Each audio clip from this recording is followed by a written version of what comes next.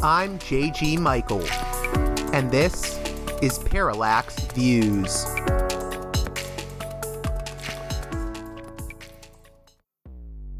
Hello, this is Mike Swanson. In a few moments, you're going to listen to another segment of Parallax Views. But before you do that, let me tell you about my new book, Why the Vietnam War. It's a sequel to my previous book called The War State, which has lots of positive reviews on Amazon. It's been out for years. But this one is a more detailed case study of how American empire and national security state operate using Vietnam. And I believe it shows also how things work today, how policy is actually made and why. So grab the book on Amazon.com, Why the Vietnam War.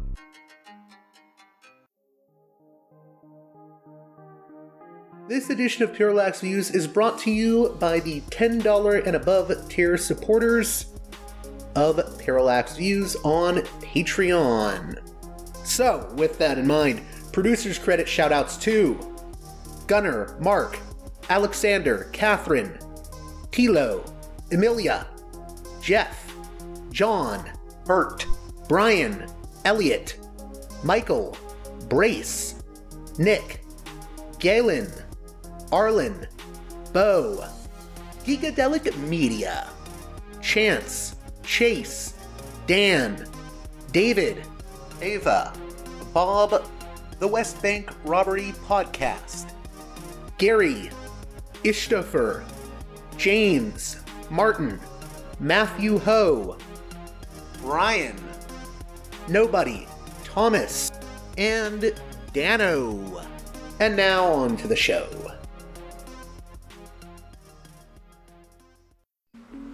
Hey there, Parallax Views listeners. On this edition of the program, we're joined by Beirut-based journalist Ali Rizk, who will discuss the Lebanese militant group Hezbollah and the speech by its leader, Hassan Nasrallah, this past Friday in relation to the ongoing war in Gaza. With all that in mind, let's get right to it with Ali Rizk, who joins us again from Beirut. A note that this was recorded yesterday, November 5th, in the afternoon Eastern Time.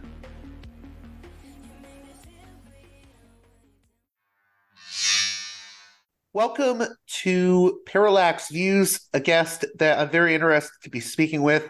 I believe he's currently in Beirut right now. He wrote a piece for Responsible Statecraft that caught my eye entitled, Why Hezbollah Doesn't Want a Full-Scale War Yet. Ali Rizk, welcome to Parallax Views, and my apologies if I mispronounced your name. Thank you very much. No, all good. So, for my listeners here in the U.S., could you maybe just tackle first and address first your understanding of Hezbollah and maybe what misperceptions some people in the U.S. have about Hezbollah? Well, first of all, Hezbollah prides itself on being what it calls a resistance faction. Basically a entity which was formed to counter Israeli occupation and Israeli aggression. And Hezbollah, time and again, has tried to underscore the fact that it is not, contrary to what many people in the West describe it, an Iranian proxy. Yes, Hezbollah does have good ties with Iran. Hezbollah is supported with arms, with all different kinds of financial support from Iran. That in the end, Hezbollah indeed does enjoy a significant level of independent decision-making. In fact, I would argue even further to say that in some particular regional issues, Hezbollah's role or decision-making, maybe it's a reference to Iran, meaning that if you look at the situation in Yemen, for example, or in Iraq, Hezbollah's leader, Sayyid Hassan Nasrallah, probably enjoys more leverage in those countries than Iran does itself. And that owes to many different factors. I think one of the main factors is that in the end, Hezbollah is an Arab entity. So it maybe has a better cultural understanding of Arab countries, of their Arab breathing in these places like Syria, Yemen, and Iraq. And I think Iran is the one which relies more on Hezbollah in those arenas. So I think that, that relationship between Iran and Hezbollah should be clarified. It's not simply the fact that Hezbollah is an Iranian proxy. I think that's too simple of a description. I think it's much more complex, as I just described. I also wanted to ask you, has anything significantly changed about Hezbollah since, the war they had with Israel, or the skirmish they had with Israel in 2006? Yeah, there have been a number of changes, I think, ever since that time, and most of them have enabled Hezbollah to grow stronger than it was. A lot of the talk is about how Hezbollah has amassed a much bigger missile arsenal, hundreds of thousands of rockets, including precision-guided missiles, which are capable of precisely hitting any Israeli target. Now, that is true, but I think there are other factors which must also be taken into consideration. Number one is the expertise Hezbollah has gained in offensive warfare due to its involvement in Syria.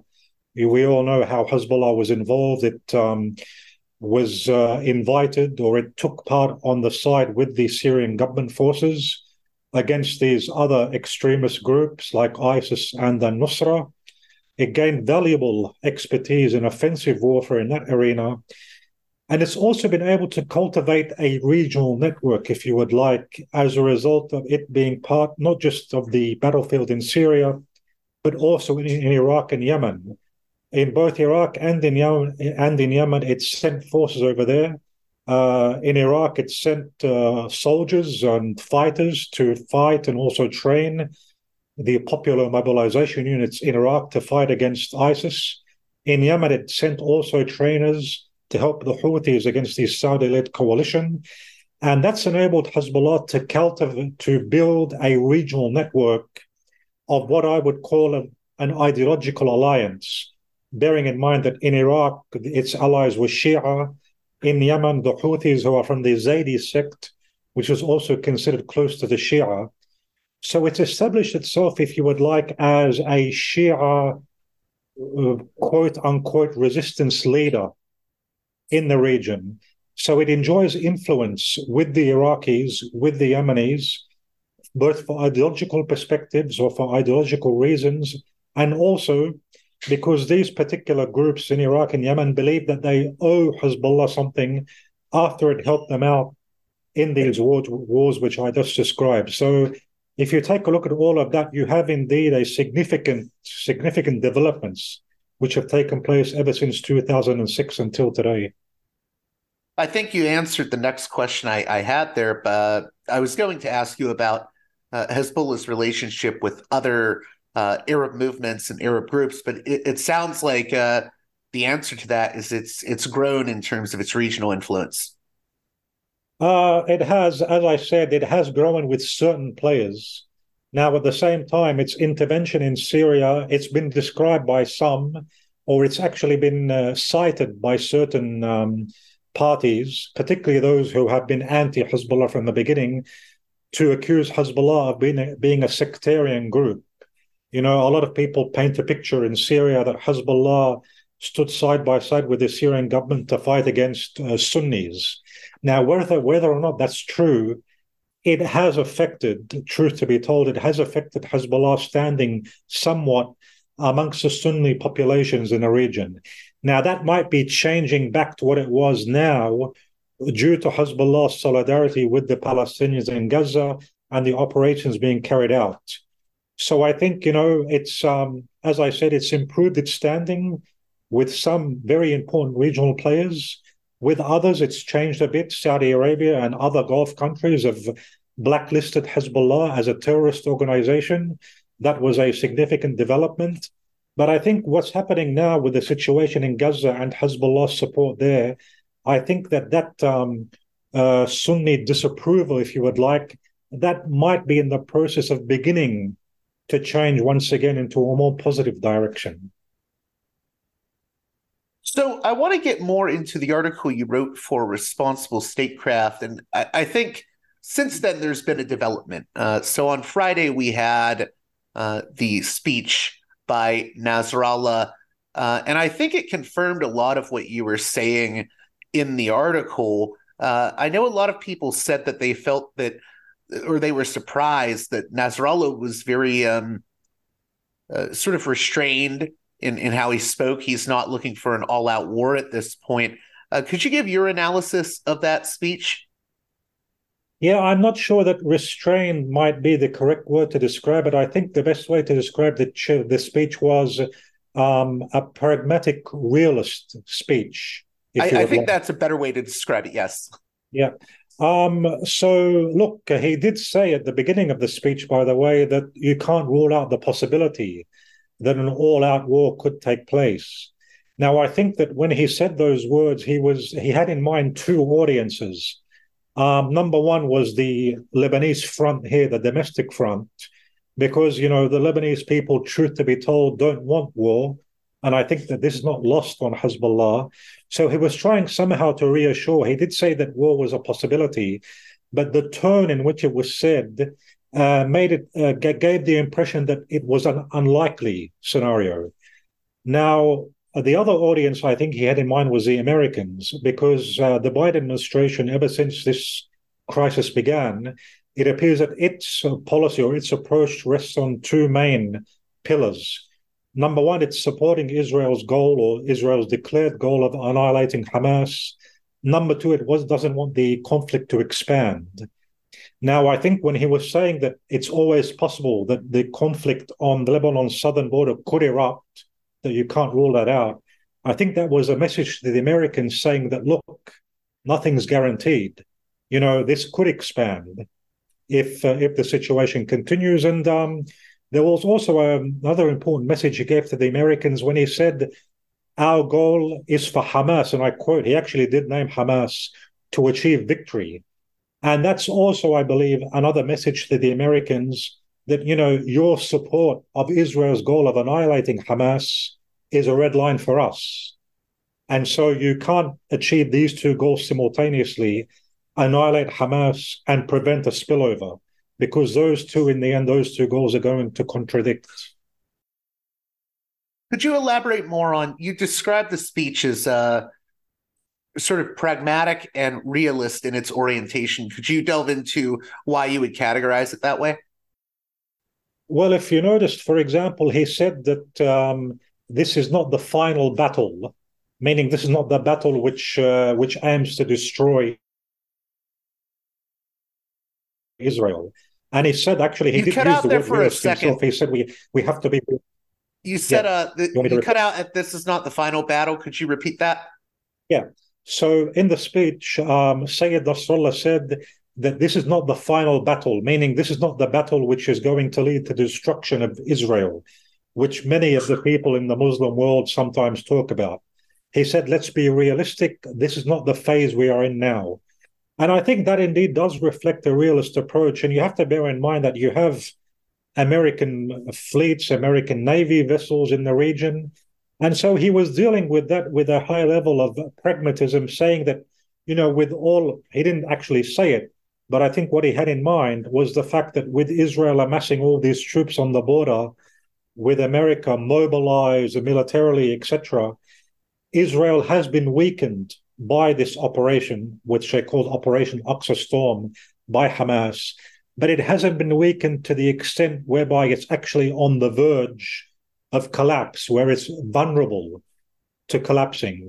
And there's also another important point I think we have to recognize is that had Hezbollah actually gone ahead and taken advantage of the situation to launch the final battle, I think that under these circumstances, what that would have accomplished was it might have mobilized the Israeli home front even more and unified the Israelis.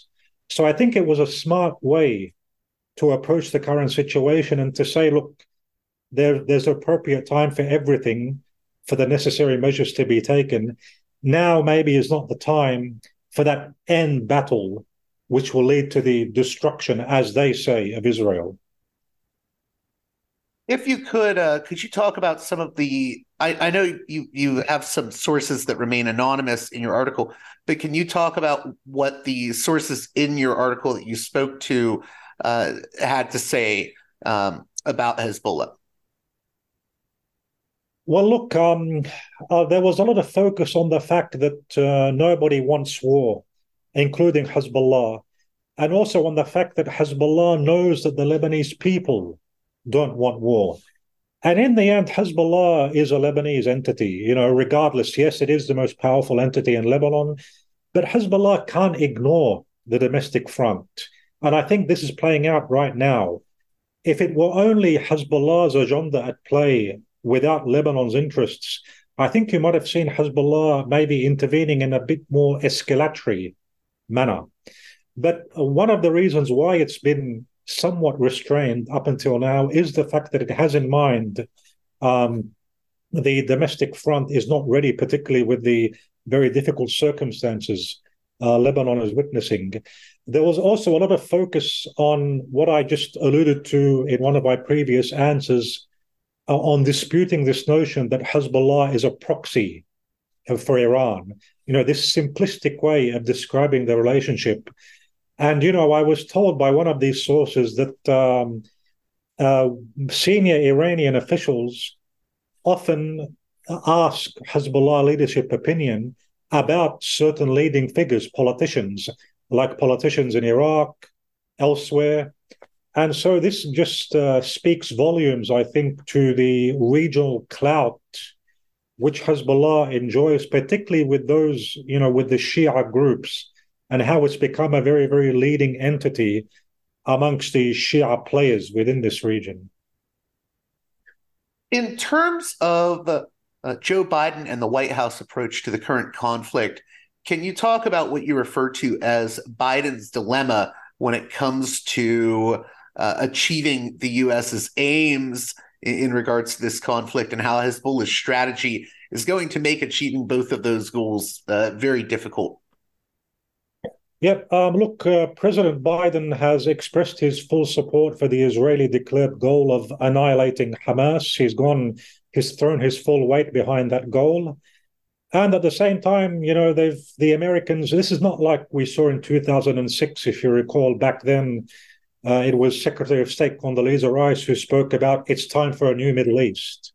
You're not hearing that kind of rhetoric now from the American officials. What you are hearing is let's annihilate Hamas, but let's keep this situation under control, preventing a spillover, preventing expansion of conflict. I think that the Biden administration underestimated the extent of support which other players are going to offer Hamas. Now, part of that is ideological, the fact that there is strong ideological ties, despite the fact that Hamas is a Sunni Muslim Brotherhood type organization. But they do share with Hezbollah this anti-Israeli doctrine. Now, there's also a pragmatic side to that support, which is the fact that, Hezbollah indeed does fear, and this is what I heard from the sources as well, it fears that if Hamas is destroyed, then the Israeli government is going to set its sights on Hezbollah itself. With that in mind, Hezbollah thinks that this is a fight of life or death. It's true that Hamas is the one which is on the receiving end right now, but according to Hezbollah's own evaluation, if the Israeli government succeeds, then it's going to set its sights towards Hezbollah itself, especially Hezbollah being the bigger enemy, and it might seize the opportunity if it gets this momentum and defeats Hamas. It might use this momentum to go ahead and defeat Hezbollah. And Hezbollah also knows that the Americans are very much under the sway of Israeli politicians in the Middle East. Like American foreign policy or American Middle East policy is very much subject to the Israeli interests. That's what we've gotten used to in this region. And so if America throws its full support behind Israel against Hamas, what's to stop it from doing a similar thing towards Hezbollah? And that's also, I think, a reason why you saw Sayyid Nasrallah devote a very significant portion of his speech towards warning the Americans of any kind of attack or any more escalatory involvement. In regards to that fear that Hezbollah could be next, it could be the next target if Hamas is destroyed.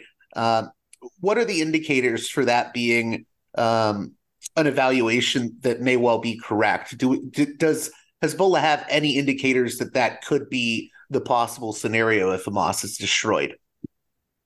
Well, look, I refer to this in the article. If you recall, it wasn't long before the war started when Gallant, the Israeli defense minister, was advocating, according to American press reports, was advocating for a preemptive strike against Hezbollah.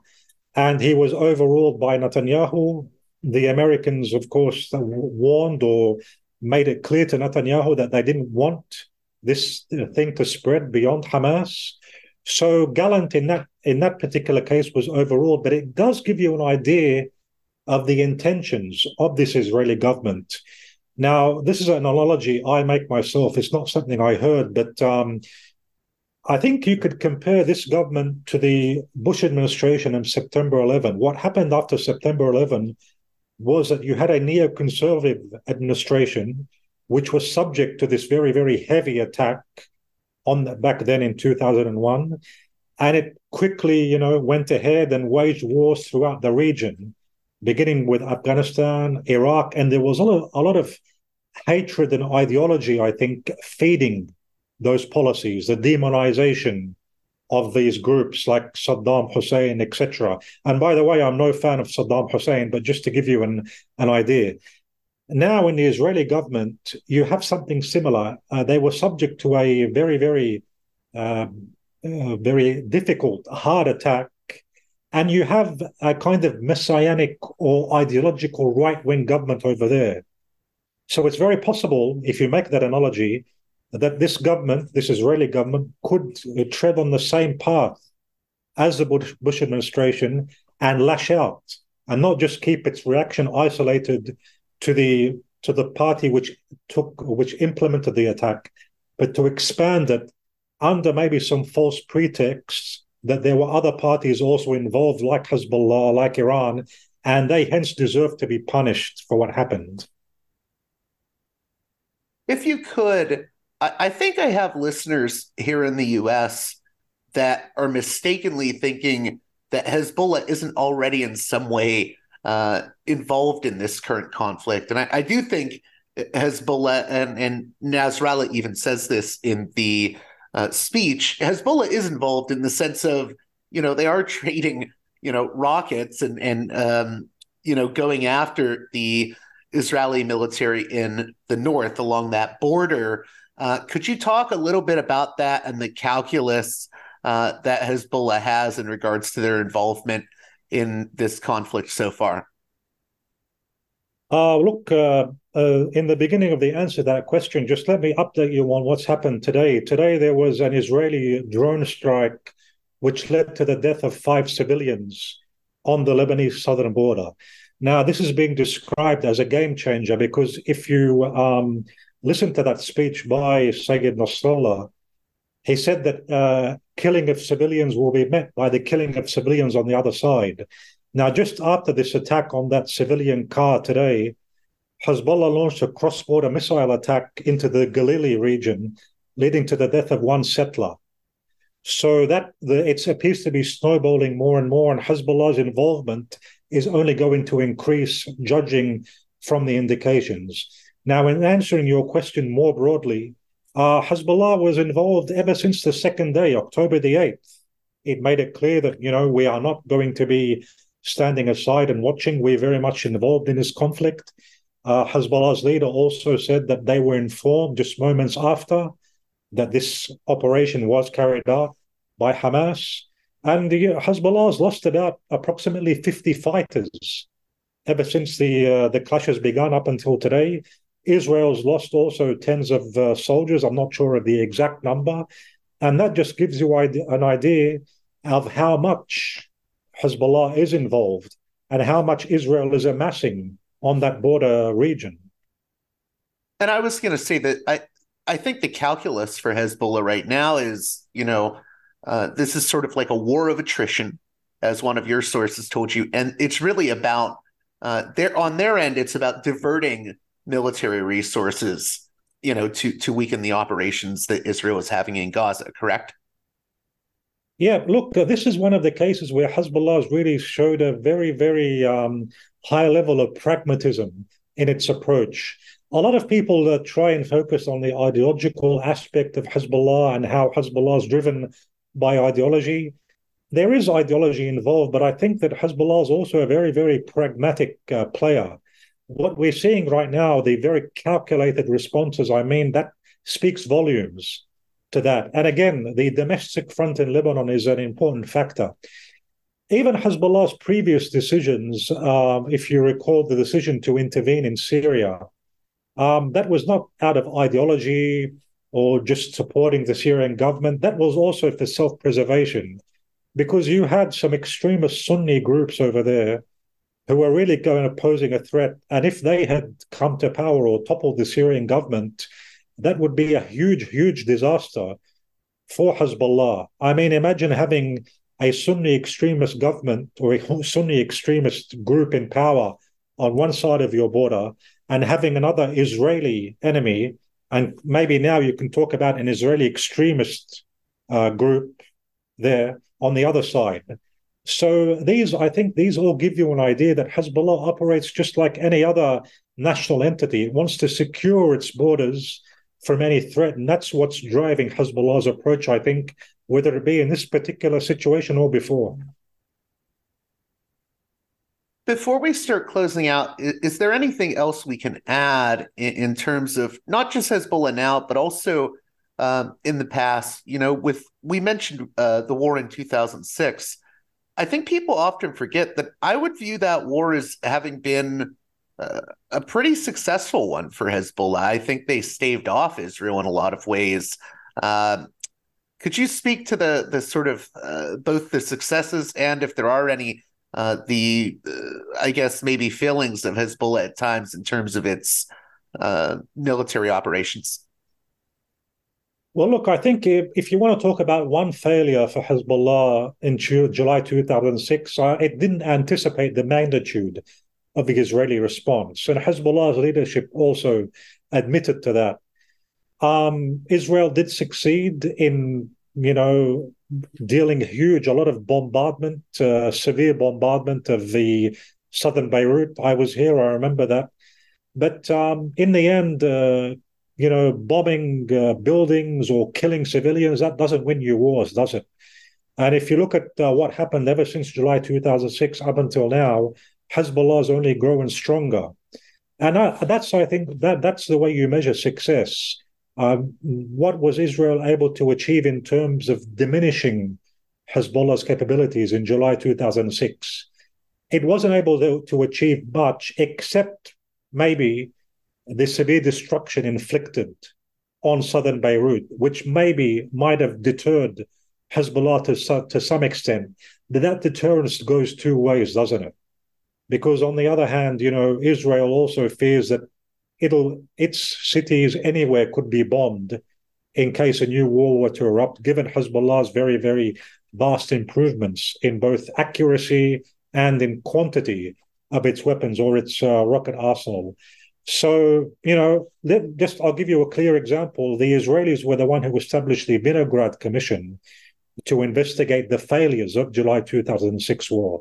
So when countries or when any entity or whatever you want to call it establish commissions to investigate, that does tell you that there were failings, significant failures, which were made on the part of the Israeli side.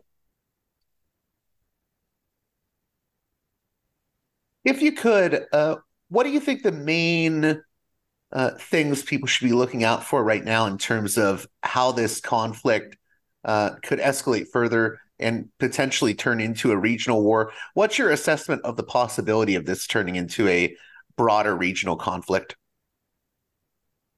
I personally believe that that's unlikely to have a broader regional conflict. There were just too many sides who are against it.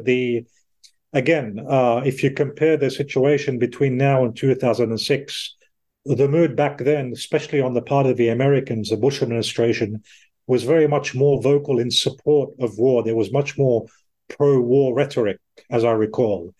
That's not the situation you see now, and I think that that's due to several reasons. First and foremost, the fact that the Biden administration is preoccupied. It has bigger fish to fry, if you would like. The situation with Russia, the situation with China. I mean, the last thing it needs is to have another larger conflict to erupt here in the Middle East. And up until now, I believe that Netanyahu is, generally speaking, not confronting the Americans. He's generally sticking to what the Americans are telling him to do in a broad sense. That could change. I'm not sure. That's always possible. But up until now, I think that it's not changing, that the Americans do enjoy significant sway over Netanyahu as things stand. If that continues, I believe that not only will it not escalate, I also believe that the Israelis have a shrinking window of time to finish this situation. Could you elaborate on that last point a bit?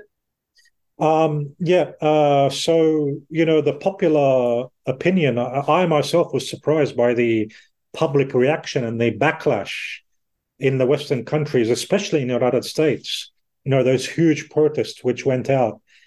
And I think, that it's beginning to hurt Biden's chances of being reelected. Remember that his election against Trump during the last presidential elections was a close one.